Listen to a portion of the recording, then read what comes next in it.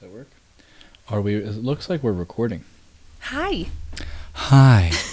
Yeah. Is that going to be your podcast voice? Yeah, that's the yeah. Yeah. Yeah. Yeah. Right. Yeah. And we're back. And we're back. Hi, babe. Hey, love. I'm so excited that we're recording. I'm very excited.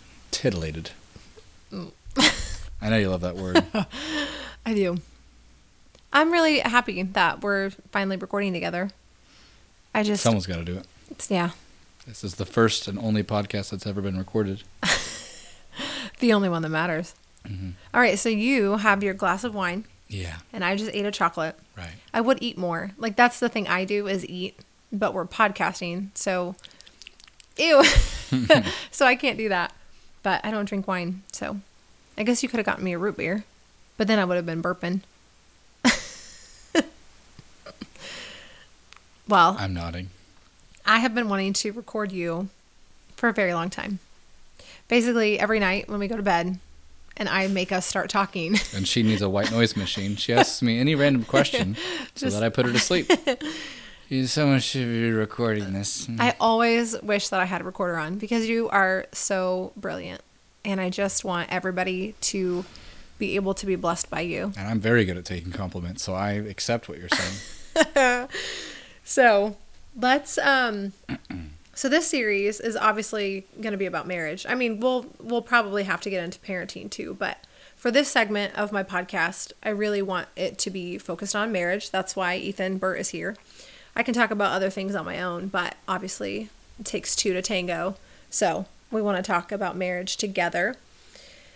And I really want you all to just be blessed by Ethan Burt because I am, and he makes our marriage great. I mean, I do some of the work, but yeah, I just think you're such a blessing and you're the most beautiful, wonderful man I've ever met. So he's adorably taking my compliment like a little Please goon. keep going. I love endless compliments. You look like a goon. You're so cute. So let's just start with our story tonight. How to not make that terribly long. That's one of your specialties. Yeah, but are we going to Making get to a long anything else? story longer. I don't know. Let's just start with that. We got to start somewhere, right? So we met. That happened. I used to really drag this story on because it, at the time, seemed like the most significant and wonderful story that's ever happened. So far. Well, recently, the changes that have taken place they dwarf what happened before, and so I feel even less magnanimous about those events. Like they were wondrous and life-changing, but there's just something that I can't touch what's happened recently. So forgive my lack of enthusiasm compared to how I used to tell the story years ago. But anyway, I mean, my challenge is always how far back to go. It's literally right when we meet because the backstory is kind of important. Yeah. This can be a whole series. Cliff notes, I guess, would be I really hated God. Had a lot of pain, and when I say I hated God, really, I thought if there is a God, he is the most disgusting creature in existence. I just viciously hated that idea. And so I would go back and forth between there cannot be a God to there must be a God and he's evil. And I was just tormented. And when I met Bethany, she humiliated a lot of my arguments I had built up over the years because my arguments had no wisdom in them. They were all predicated on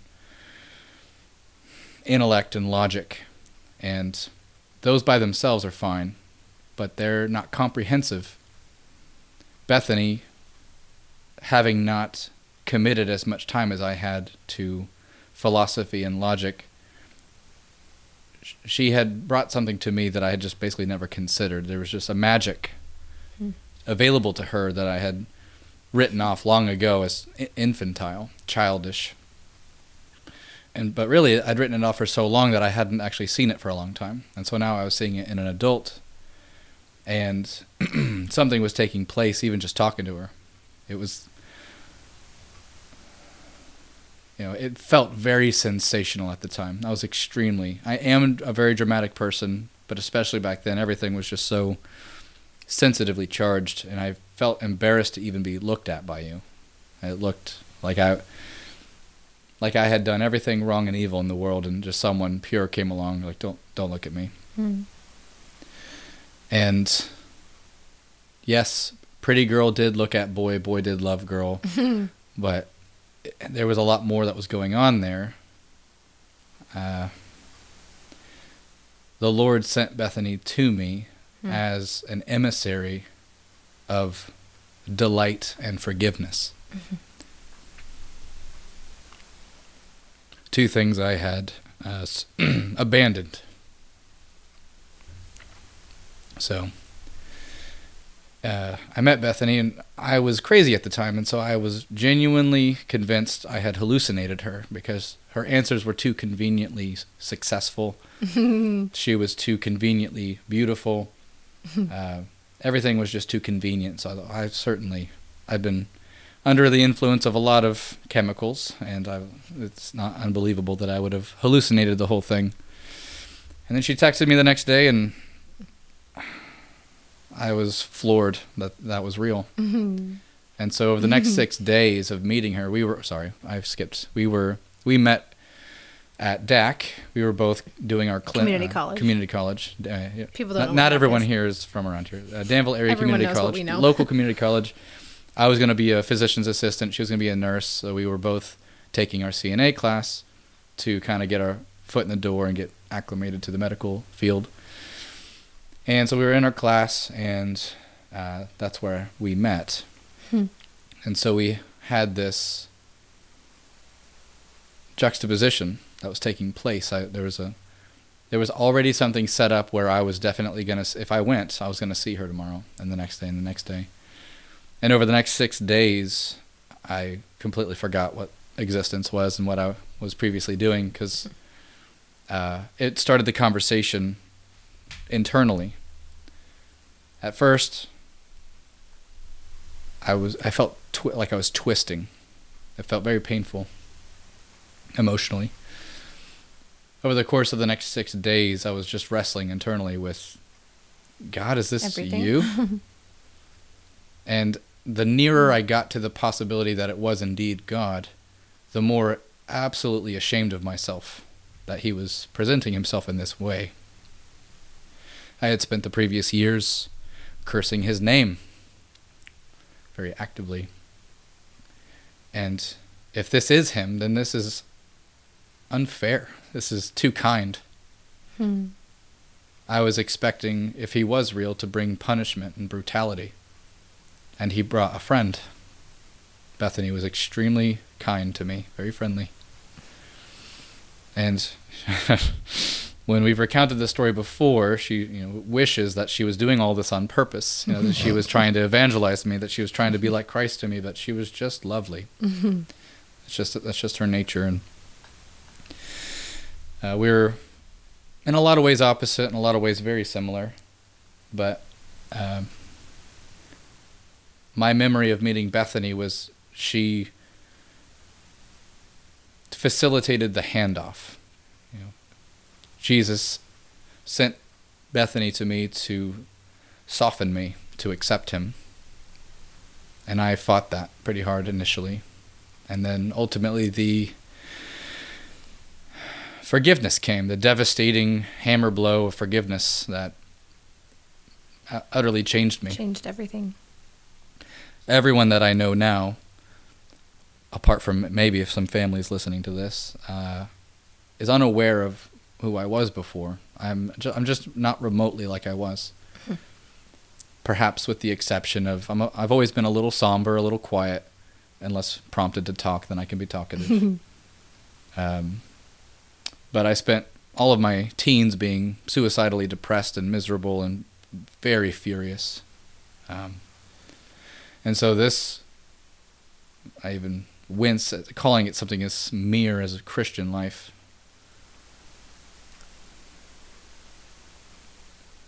It feels like I'm living in a playground, just so very different than what I remember. There just seems to be constant relationships and play and sweetness available, and I'm still kind of waiting for the awfulness to return, and it just never does. This is 14, 15 years ago now. Mm-hmm.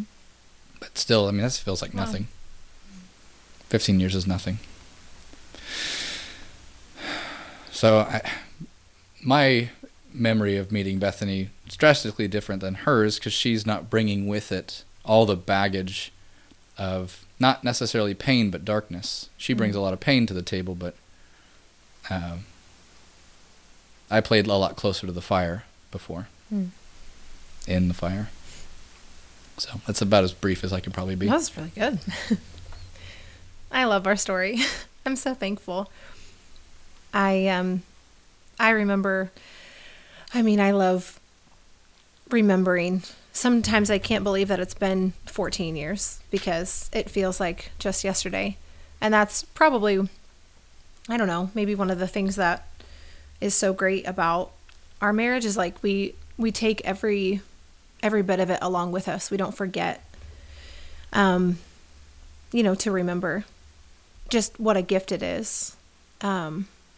What a gift it is that we met and that God ordained this, that he created marriage and that he made it so special.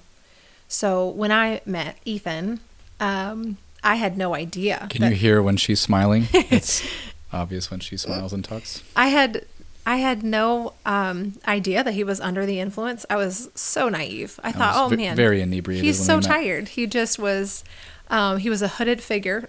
he had his Office Max uniform on and a hoodie and a half gallon of orange juice on the recovery drink. I have no idea. And I walked in the room. I was very nervous. I was really nervous that night because I had gotten switched to Ethan's class.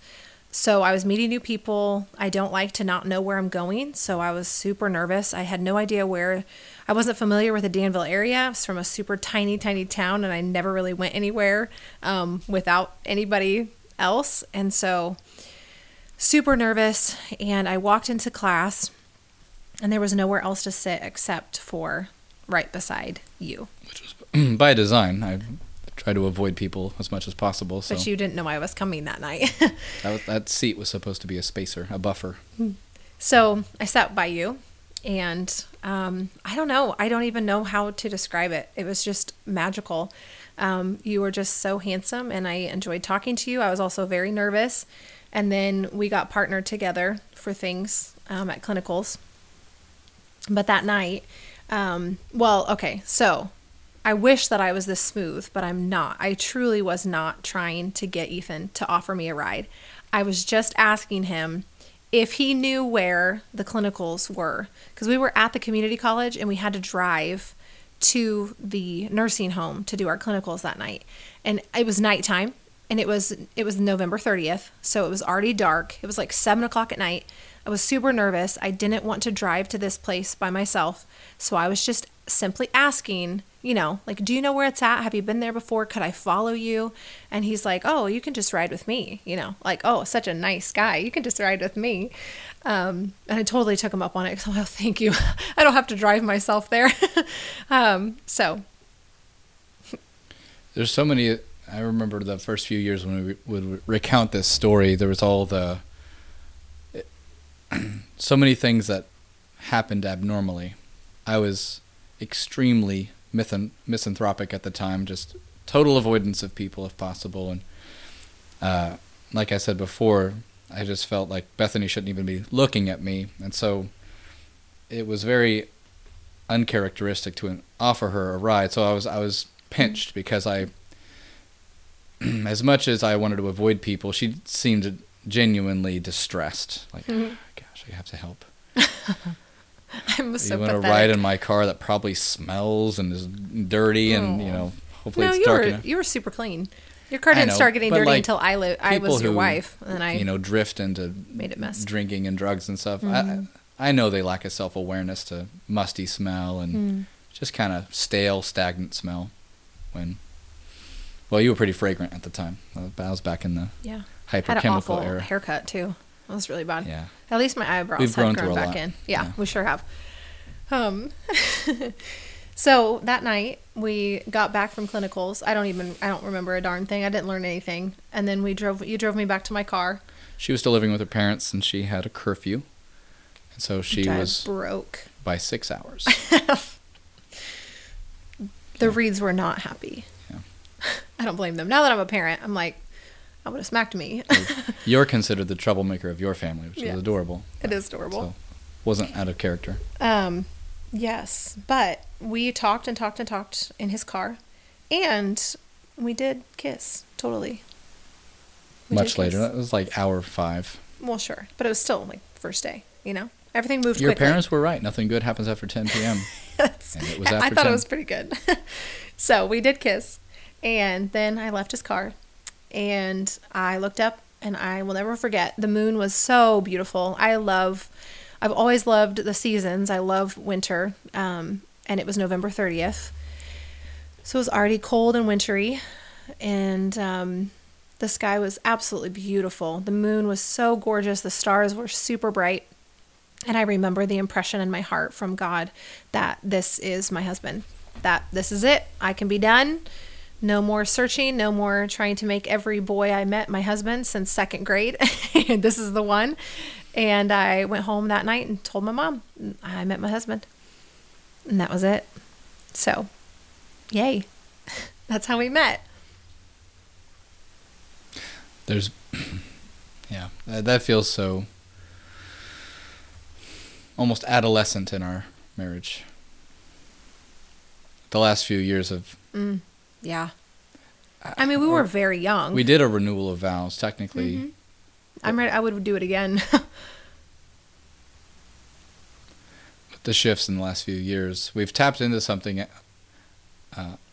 inadvertently. We didn't know what we were approaching, and then we kind of get on the ride, and then it happens, and again, it kind of harkens back to just things you cannot know, and therefore you can't know their effects. And so I had been wanting to be married my entire life. Me too. I was a very heartbroken child, sparing for now the narrative, but ultimately I declared when I was 6 years old, I will be the perfect husband and father. And it was obviously for myself, because I didn't yet have my wife or children to declare my love for them. Mm-hmm. It was an internal need. I needed to know that a child could be taken care of, and I needed to know that a wife could be adored. And so all of my formative years,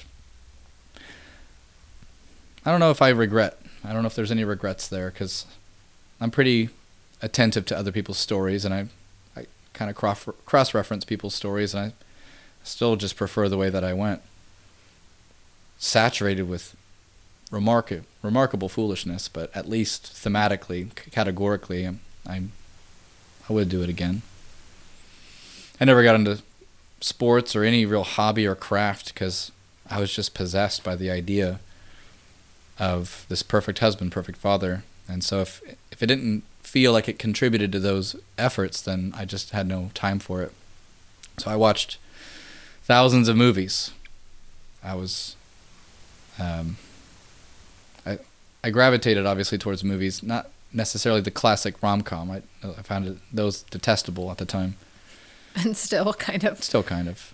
I wanted the more tragic movies, the ones where there's always blood involved. Somebody has to suffer so that their love can be proven.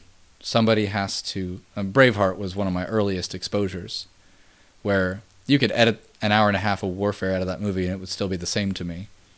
It's a romance movie. The movie starts out with just very sweet, simple love. And there is an injustice, and he spends the rest of his existence retaliating against that injustice for his first love. And my 6-year-old mind clung to that. Like, It's not a movie for 6-year-olds. Yeah, not recommended. There wasn't much restriction. There was an attempted restriction in our household, but unsuccessful. One of our questions people have provided, how should someone prepare for marriage? And this is a really sad question to me. I think most people are in family, speaking mainly of ourselves and those that we have directly related to, they're not raised in healthy legacies, very fragmented families, and the idea of marriage is very piecemeal. Even my view of marriage has drastically changed. I regret, I lament a lot of the things I brought into our marriage to begin with, because it was based off of movies. It was based off of secular notions of romanticism. And it worked initially because Bethany was terribly sick when we met. And I had been preparing since childhood. It doesn't matter what my wife's needs are. They're never too much. And she was raised with feeling like a burden. And so we were perfectly paired. I've been preparing for an almost infinitely burdensome wife. and I've been preparing and she's to be fulfilled a burden. that. You're welcome. But she was very sick, and it was, in a distorting kind of way, it was gratifying to take care of her. Like, it fulfilled my youthful oath. I wasn't actually even prepared to be well. I wasn't prepared for her to be well. I wasn't prepared for what we have now. Yeah. This is the hardest it's ever been for me, because things are so marvelous. And I'm so ill-equipped for such good things. Yeah, you said the other night you don't actually know how to be prepared for plenty, and you feel like it's just the opposite of my going to be even more. My family's bloodline. They're just so dead set on their proud survivalism that, because they're very good at it. My family, they're very generous. Weathered a lot. They are mules. They will keep going and keep working, but they don't know how to hold a baby. They don't know how to sing songs. They don't know how to dance. We sit around pontificating in armchairs, sharing factoids. It's very sterile and cold. I used to think my family was very smart, but now they just feel incredibly sad. And they say as much. They're at least to some degree self-aware in that instance, but they haven't experienced now what we're experiencing briefly so far. But I think it's like a wild beast. It makes me think of that Narnian example of, is he safe? No. Of course he isn't safe. Of course he isn't safe, but he's good. He's good. That's how all this feels now. That's why it's no comparison to when we first met, because still I was white-knuckling it. Like, I will make sure, no matter what, I will make sure our marriage is perfect. I will make sure that everything is fine. And so I became your savior. That's my main lament, is I replaced your savior. And having let loose of that, it's unnerving still. It's all I've prepared for. It's all I've known. It's what I come from. And it feels irresponsible. Like I'm watching the reins drag on the ground while horses pull us wildly. Like, how are we still going in a better direction than what we were going? When we were doing it. I'm obviously terrible at this. And I'm not even so sure that's how it's going to stay forever. I think I'm being trained now by my Heavenly Father what it looks like to let these, to go with the analogy still, marriage is not a dead thing. It's a living thing. It's an institution blessed by God. He wants it to thrive. And if you force it too much into your own ideas, you kill it. And the first 10 years of our marriage, as in love as we might have been, it felt very dark, very restricted. You were terribly sick. I was increasingly sick. Just felt like we were shrouded and shadowed. Yeah, shadowed that's what the I whole was time. thinking. Shrouded. Like you and I were huddled together with a dim candle. Like you and I were together in all of this, but still it just felt. It makes me think of so we watch Lord of the Rings every year. Usually we wait until we get some really good. Yeah. All of our analogies are going to be Narnian or Lord of the Rings. Lord of the Rings.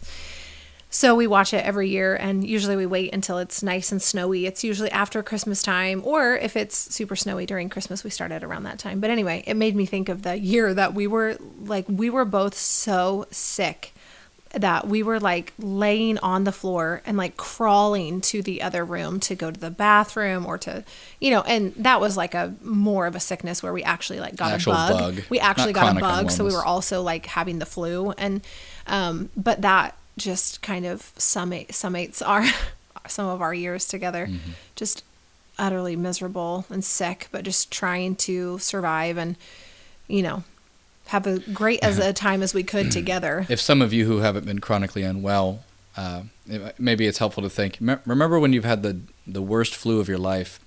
For Bethany, it was like never getting rid of the flu. Yeah. She was just always unwell all the time.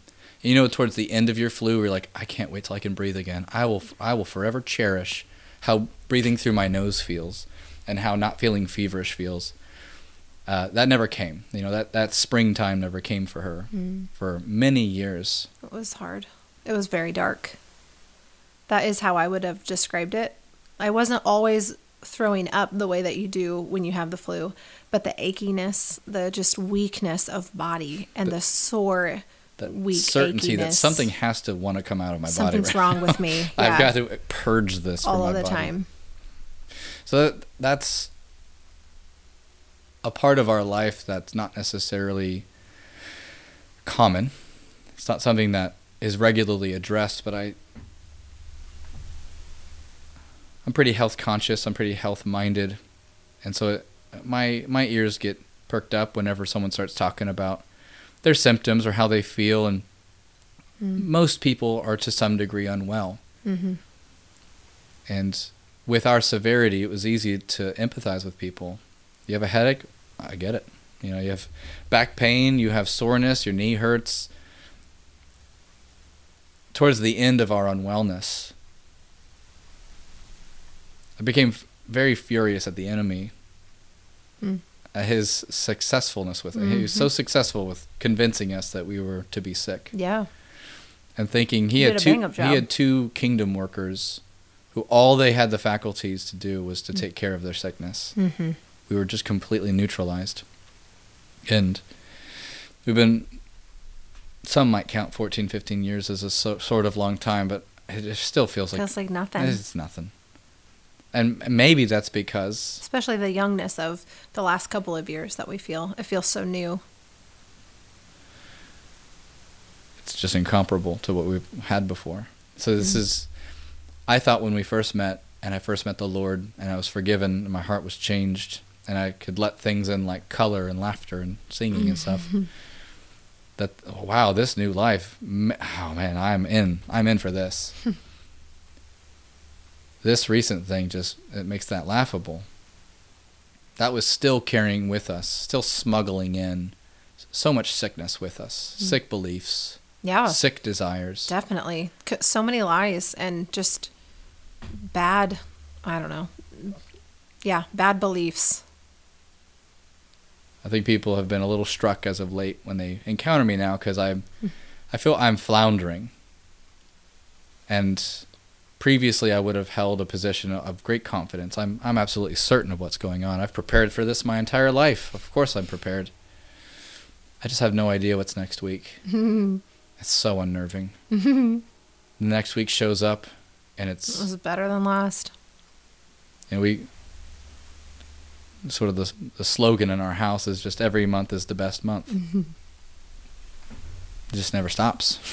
It's kind of maddening. And we were recently talking with some friends. It's so frustrating. It's very easy to share with anybody bad news. Everybody is ready to share with you bad news. Yeah. But in the last couple of years, fewer and fewer are interested in the good news of what's been happening in our lives. And from where I come from, I know why, and I don't blame them, but still, it's my first time truly being on this side of things. Usually, this kind of like lofty thinking over-the-top gladness, goodness is just rhetoric. It's just language people use because they think they're supposed to feel that way. And I used to be against those people. That's kind of why I resisted you when we first met, because you're very hyperbolic in your language all the time. Everything is maximum all the time without cessation. Like, everything can't be. Cereal is sometimes just fine. It's not, though. It's not amazing. It's amazing. So now we're in a position of like, well, do we dial it down a little bit so that people yeah, so people can handle don't us. have their faces melted off by how intense this is. I thought we were too much before, but now this is too much for us. Like, I don't blame people, but it's aggravating. It makes me think more about Paul on a human level. Even what must it have been like to be so convinced and everyone think you're in prison, like you're an idiot. You're in prison, you're being beaten, and you're telling me to be grateful? Like, you should open your eyes and see how terrible life is. It's like, you don't get it. When you are spiritually linked to this and you actually let go of all the rest, you just can't really calculate. You can't anticipate what takes place. You know, what to prepare for. How should someone prepare for marriage? One of my spiels I've given since I met Bethany was, well, first off, be suicidal. It really helps. Because Christianity calls for you to die to yourself. And Bethany was raised Christian her whole life, and the idea of fear of dying scared her. What a terrifying thing to die. Well, I wanted to. So I didn't know that about Scripture before. And so I'm like, oh no, I don't want any of this. Even the best I've seen available, it's too depressing. And so, no, I'm good. I'll check out. And then... Of Christianity? Of life. Oh. Like, wealth and family and whatever delightful aspiration people might try to sell you. At the time, I just thought, like, but then it ends. Like, it's all temporal. It's all with so much resistance and fighting and turmoil. I hate conflict so much that it just seems like too much. And so I don't recommend people being suicidal, but it's really benefited me. It worked for you. It worked for me, because when it talks about to die to yourself, like, oh, I get that, because myself before, and really I let loose. And so this isn't most people. Most people had some modicum of integrity and honor and character when they were young because their parents demanded it of them, or maybe they had it naturally. But I had a existential crisis when I was 10, and I determined, oh, nothing's real or true, so there's therefore nothing wrong or good or evil or worthwhile. So things are just things. Doesn't matter. But over the course of 10 years, why does my heart betray me? Why do I absolutely hate myself? If I've been convinced of this, I thought, for 10 years, that I only more hate myself. So I've kind of tried to subdue that urgency and zeal when I talk with people who have, for the most part, lived a pretty decent life, how they might define, performance-wise, a good life. But they're still clinging to something, an idea of a future, an idea of themselves. And I sort of had the advantage of being liberated from that when I was in my teens. And so when I met the Lord, it's like, whatever you want, I don't care. Like,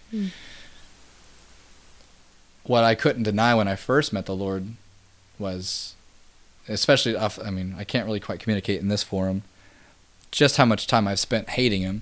Like, well, I guess on second thought, it seems like even most cultures can't deny how awesome Jesus was. Whether you believe in his divinity or not, people still can't deny, historically, the person of Jesus. He's the best kind of guy. Do you want to be like him? Even, the most famous example of a non-believer would be Gandhi, carrying a Bible with him always, and famously quoted, like, he would have been a Christian if it wasn't for Christians. Like, it was people that ruined him, not necessarily Jesus. But I'm kind of glad I didn't get in front of a mic in the first 10 years. And it kind of gives me apprehension now, even, to getting in front of a mic. Because at the time, I'm like, oh, I'm the very best at marriage. I've been preparing like people prepare since they're a child for Olympics. I literally studied it. It's just what I spent my time on. You are very good at it. It's all I wanted. And anybody can be very good at something if they just become the practice. Singularly focused on it. So I don't even feel that good at it compared to the amount of work I put into it. But as of late, maybe 3 years ago now, there was a sort of a relinquishing, a great liberation that took place. It felt the harder I worked at marriage, the worse I was at it. Again, I still just call it white knuckling. If you don't understand the analogy, it's when you're holding onto the steering wheel going 150 miles an hour, squeezing your knuckles tight so they turn white on the knuckle so you don't crash, which I've done many times. Why are you going that fast? That's my question. First question, why are you going that fast? A lot of small Midwest towns are very boring, so.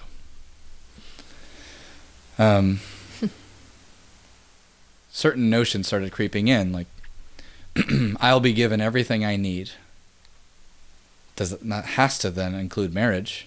I need to be a good husband. You've blessed me with this, so instead of me spending all of my thoughts thinking about how I will be better, which is what I normally spend my bandwidth doing, Father, make me better. And then wake up tomorrow and see what happens. And one of the earliest changes was the notion of patience. Before, though I was viewed as a patient person, it was through great effort. I spent a lot of my energy toning myself down, taming myself, and I was willing to do it because it served that first mission. But it was exhausting. Now, I feel like I'm being restored in my patience regularly. I don't have to return anywhere. I don't have to revive anything. It's just given. And again, I feel lazy and irresponsible. All of these easements have made me feel irresponsible. I'm curious what the Lord's going to do with all this extra energy and bandwidth and pursuit. Like, I've only ever strived so desperately. Well, that was one of the things that started changing you, was the Psalms. I mean, both of us, that started changing us. I'd say one of the biggest shifts for us was reading the Psalms together every night. So there's 150 Psalms, and we started reading one every night before bed and praying together. And we've done that like 4 times now. So 150 times 4, that's how, I don't know, the math on that. It's not exact. 31 days, 30 days. Well, 150 times 4. Close to 5 months. Well, anyway. I don't know. Never do math live. Yeah. Or math. Yeah, so reading the Psalms, and one of the things that really struck your heart was cease striving and know that I am God. So be still and know that I am God. And really just starting to believe his word. So if God wills to supply all of our needs, like you spoke to earlier, so you're saying he's going to supply all of this, then, what is it that I need to do? Well, I need to be childlike in my acceptance. Willing. And a willing participant. I think with preparing for marriage, what I was thinking about is so different than what I would have said, 10 years ago or even 5 years ago. Something you said recently, we talked about, why does it become this way? Like, why I have a lot of women who, write into me, ask me questions, mentoring some women through their marriages. And it's great fun. It's really, really great fun because like Ethan always wanted to be a husband, I always wanted to be a wife, and I want to be really, really good at it. So it's something that I actually put effort in. There are so many other things I could be really good at, and I don't do them. But again, we're alike in a lot of ways. We are. So we're really good at marriage because we really do it. It's the thing that we pay attention to, probably more than other things. So we've never been career people, but we certainly have been marriage people. And anyway, speaking, I talk to Ethan about everything. And so I bring to him some of the issues that my girls are having with their marriages, and we talk about it together. And then I also counsel them, and because I'm better with Ethan. I mean, I'm okay on my own, but I'm better with Ethan. So I love sharing We don't those. know what you would have been alone. So I love sharing with him, and then he can help me. And one of the things that you had said was, it seems that women kind of take the vows and turn them into, I will love you forever through sickness and in health. I can't wait to marry you, and to start changing everything about you, or start nitpicking everything about you. It's like, because you've always been able to kick and scream to some degree and get some change. And get what we want. Or, yeah. And because, this has been coming to light more and more in the last several years, that men have emotions. Oh, wow, that's incredible. We're actual human beings too. And we're just more violently emotional. Like, women seem to be more emotional about more variety of things, whereas men might have fewer things they're emotional about, but it's just so much that they don't even know what to do with it, so they just kind of stay quiet or shut down. Certainly don't know how to articulate it. They weren't conditioned to talk about, I feel extremely afraid right now. Yeah, well, because you also can't say that, because then you'd be embarrassed, because you have to be the strong man that can handle anything. Because you can't every tell woman your wants wife a man that with a plan. Yeah. Like, even if it's a semblance of a plan, it's, I have no idea what we're doing. That means then everything the is power struggle unsure. begins, and there shouldn't have even been a power dynamic to begin with, because authority and power aren't exactly the same when love, God-like love, is actually part of the conversation. And one of the other questions here is submission abusive? And it's kind of a weighted question, because everything that is Christian has been corrupted.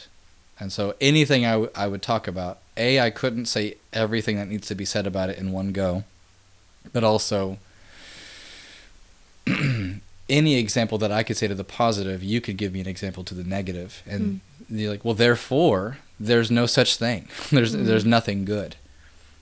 And because I've,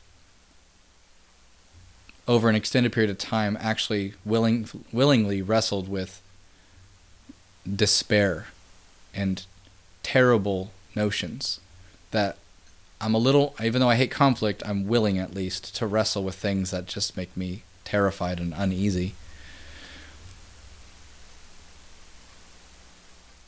A lot of the people I've encountered in the last 14, 15 years have been people who have been basically raised Christian, and now they're having a bit of a conflict in their faith system, because it's not exactly what their parents taught them to believe.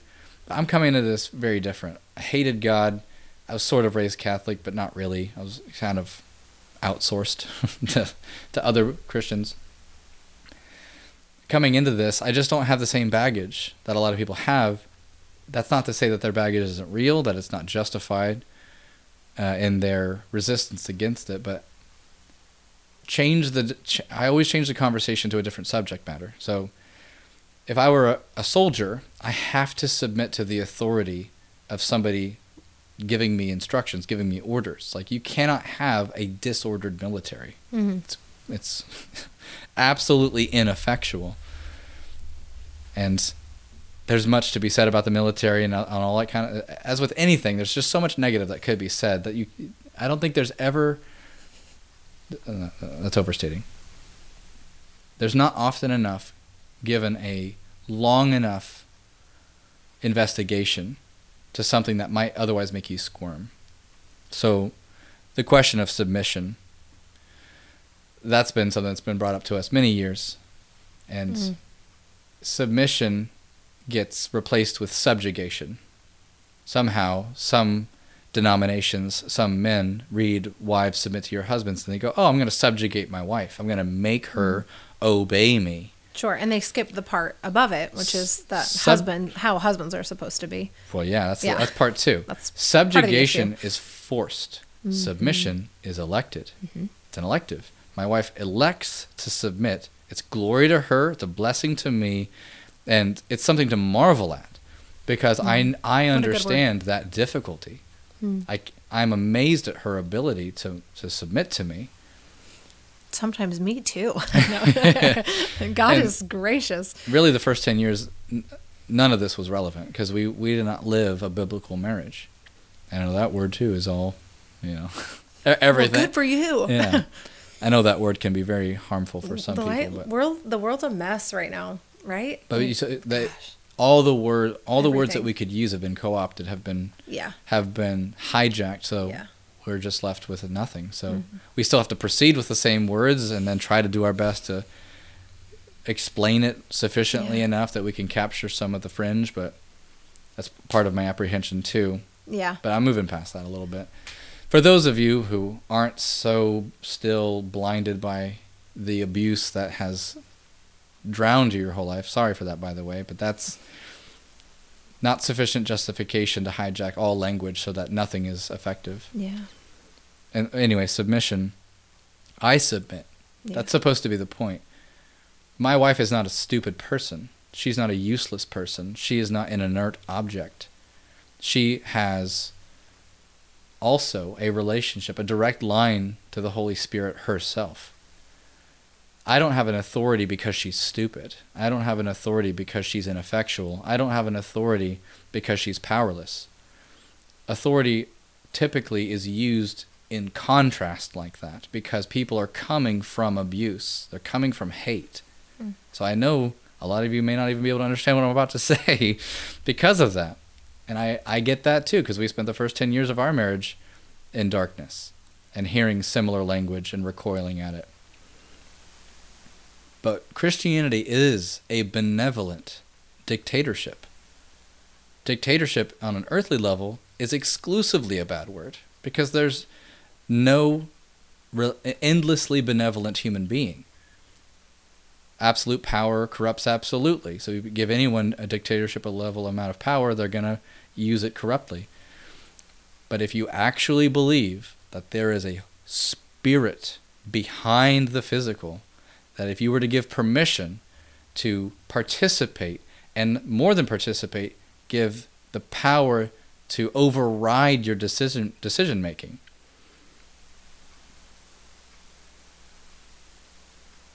everything shifts.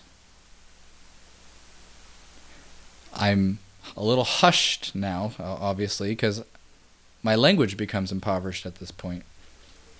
It's just not what I've spent most of my time in.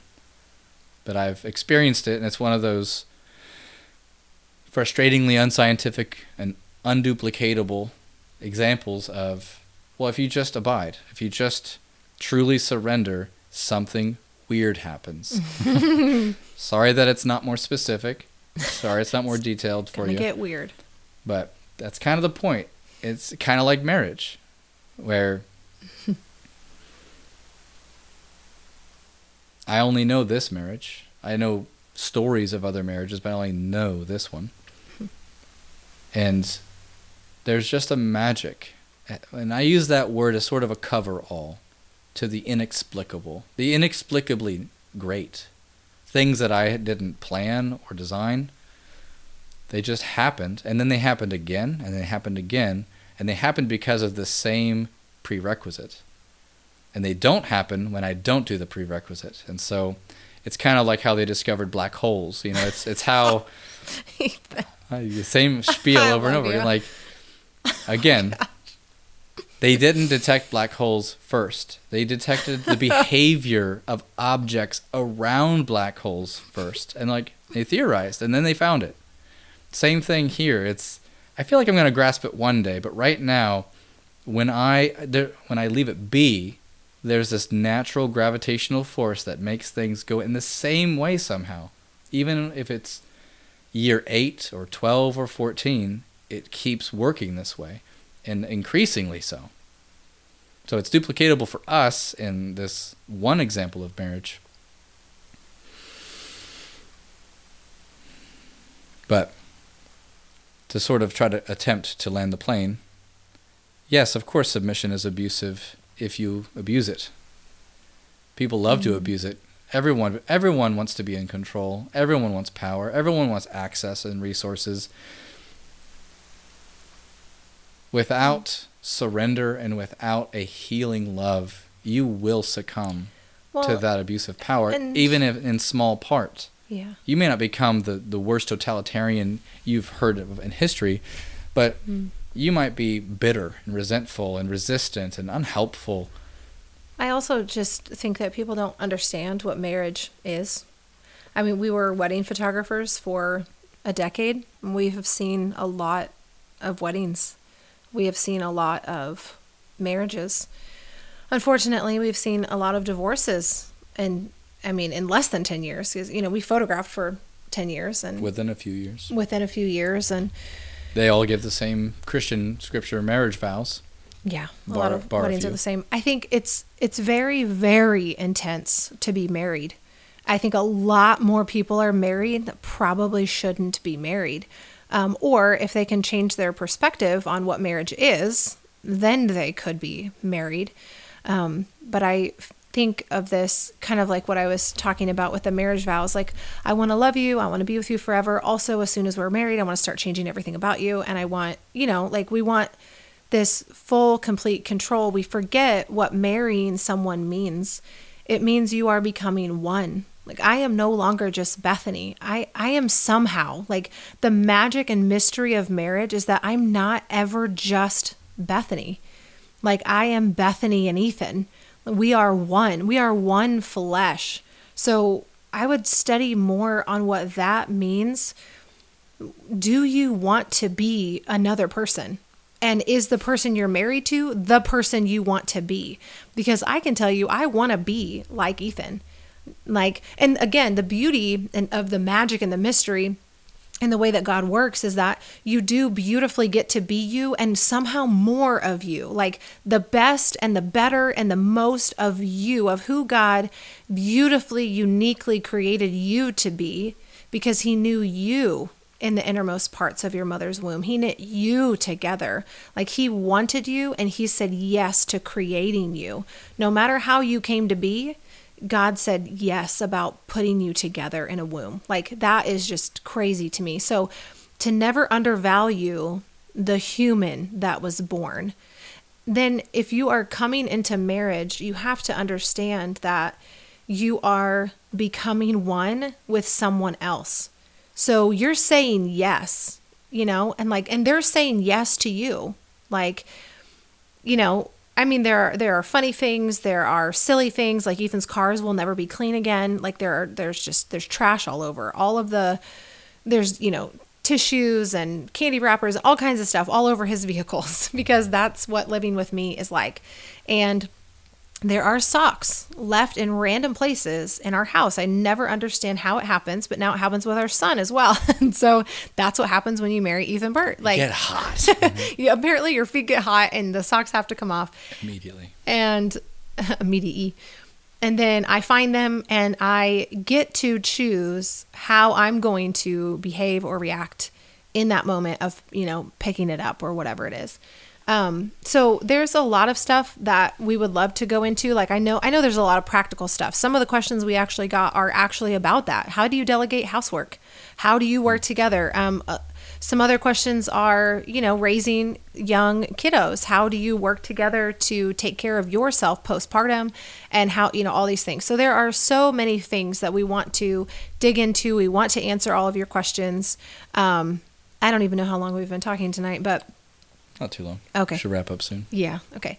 I was thinking we would have cute little 20-minute things, but This is sort of the intro. probably going to be like hour long. But yeah, we also want to hear from you and answer your questions. We have some, so we'll go ahead and start our episodes. But more, you know, if you comment or if you message us, then we can answer and talk more I thought about of an those analogy things. just now as you were.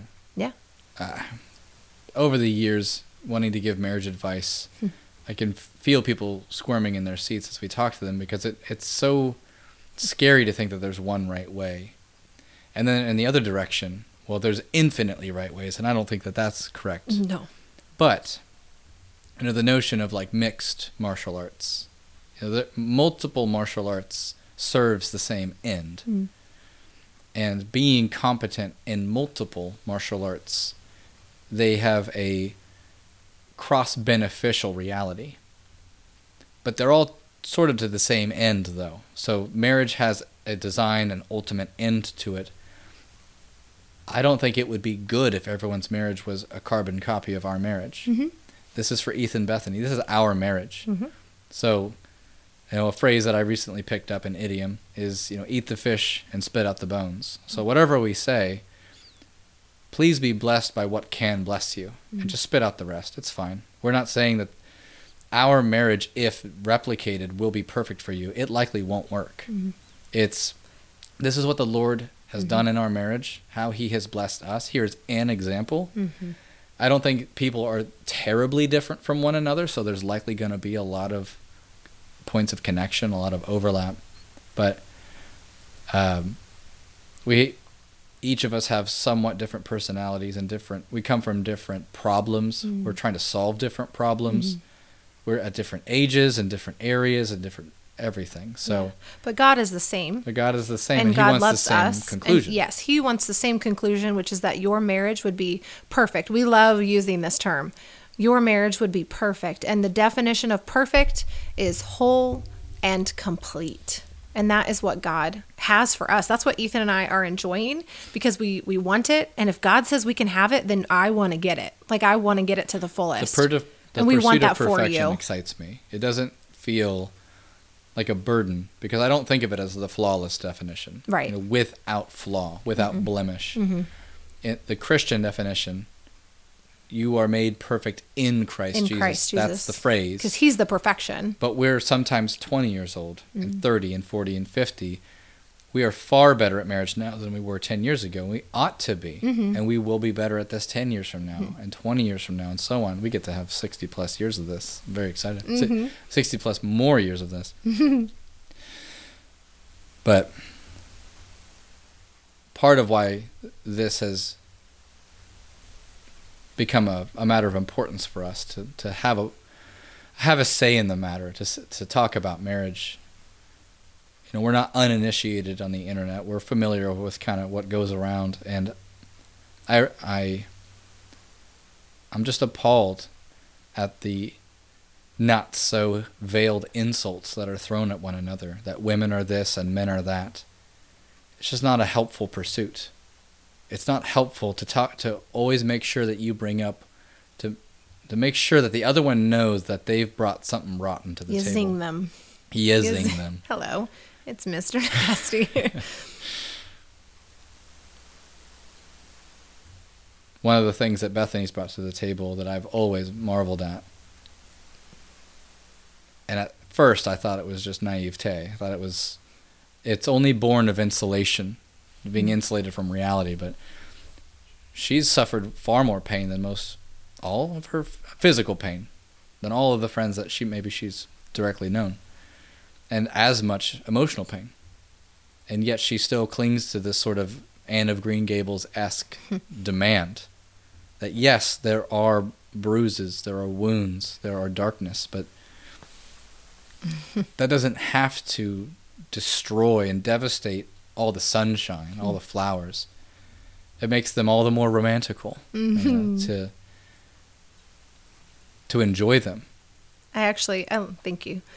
I actually recently have been finding it difficult to communicate with Jack, our son, about how hard life is. There's been a lot of people. He's got a pretty good life. Yeah, well, yeah, he does. But there are some very significant things that he has gone through, and that just even just a disappointment in life, and just people around have been saying to him, well, life is really hard. It's good, but it's also really hard. And I just keep in my head, I'm thinking is it really? Is it really?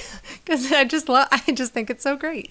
But if you were to... But you've committed to that, and they've committed to that. Yeah. And that's sort of the other piece of how to prepare for marriage. It's the same answer as how to prepare to be a Christian.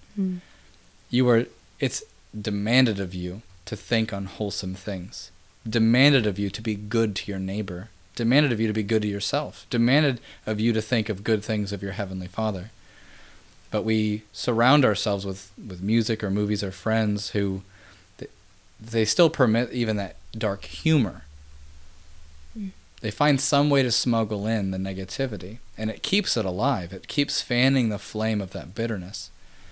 And I think because I'm from the other side, it's probably because they think that you're being naive. You got to make sure you leave it balanced. Right. Yeah, there's good, but there's also bad.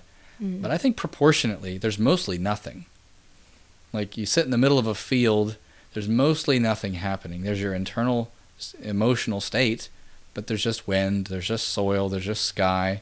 You start interacting with people, it gets a little more complicated. But I've changed what I've selected, and the results have changed. So it's like I have a responsibility here with what I choose in my life. Don't say that word. Yeah, I hate responsibility. Ugh. Well, because of course everything's it's binary. You are either responsible and everything goes well for you, or you're irresponsible and everything goes terribly for you. But you have to redefine what good and bad are. Paul thought it was fine to be in prison because it was for the church. When I was serving you when you were sick, like, it's for my wife. Like, what else is... I mean, there are people who are nurses and doctors, and they help people who they're not married to. Yeah. Like, I feel like given the trade-off, like, I directly benefit from this. My wife is better off, and I'm a hero. This is amazing. I got drunk off that for way too long. But now that we're on the other side of this, the unreined horses thing. Like, the unreined horses thing is basically the analogy towards letting God do what he was intending to do with this marriage, which is terrifying. It's, we've recently read the Harry Potter series, and now I'm recently reading the Lord of the Rings series, so I'm thinking about dragons, and like, riding a dragon is a terrifying thing, but both of them seem to have, well, they didn't write it in Lord of the Rings, but in Harry Potter he rode the dragon, and like, it ended fine. Therefore, they give him applause for being a gifted wizard or whatever. But I more closely liken marriage to that when you let it be what it's supposed to be. It's writing something terrifying, but it's wondrous, and then people see it from a distance and give you applause, but you're thinking, oh my gosh, this is out of control, but also not. Maybe a dragon's a bad analogy. It's usually an evil omen, but... Sorry, we were trying to land the plane, and then I kept us going. Maybe finish with just some of these more recent notions. There's a simplicity available if you're willing to be healed, willing to surrender to your pains, willing to surrender to your abuses, likely needing further fleshed out. But if you just let this be what it's supposed to be, let it loose, don't try to control the other, don't try to control your life, but to trust and love and relationship. And it sounds awfully parental. We're trying to plead with our child, please trust us. We go through all this effort to design a life of safety and providence for you. Don't rage against it. I know you're uneasy right now or afraid, but always rely on the trust in me. And so this is our first child, so that's much more visible to us now.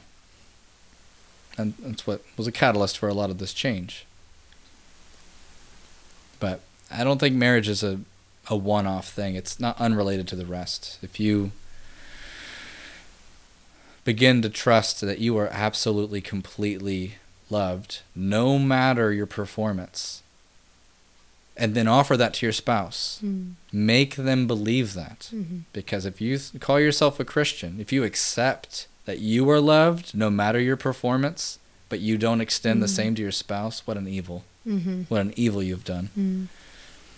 So because these things are so vast, I'm like, well, just do one thing at a time. Don't try to do all of them, because marriage is multi-layered.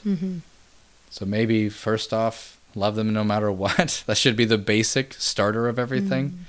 Somehow, miraculously, you're loved no matter what by someone who knows your every thought and action ever. Maybe start there. That's good. I like it. Okay. We'll land the plane. We're done. And how do we say goodbye? And that's it for tonight. We will be back.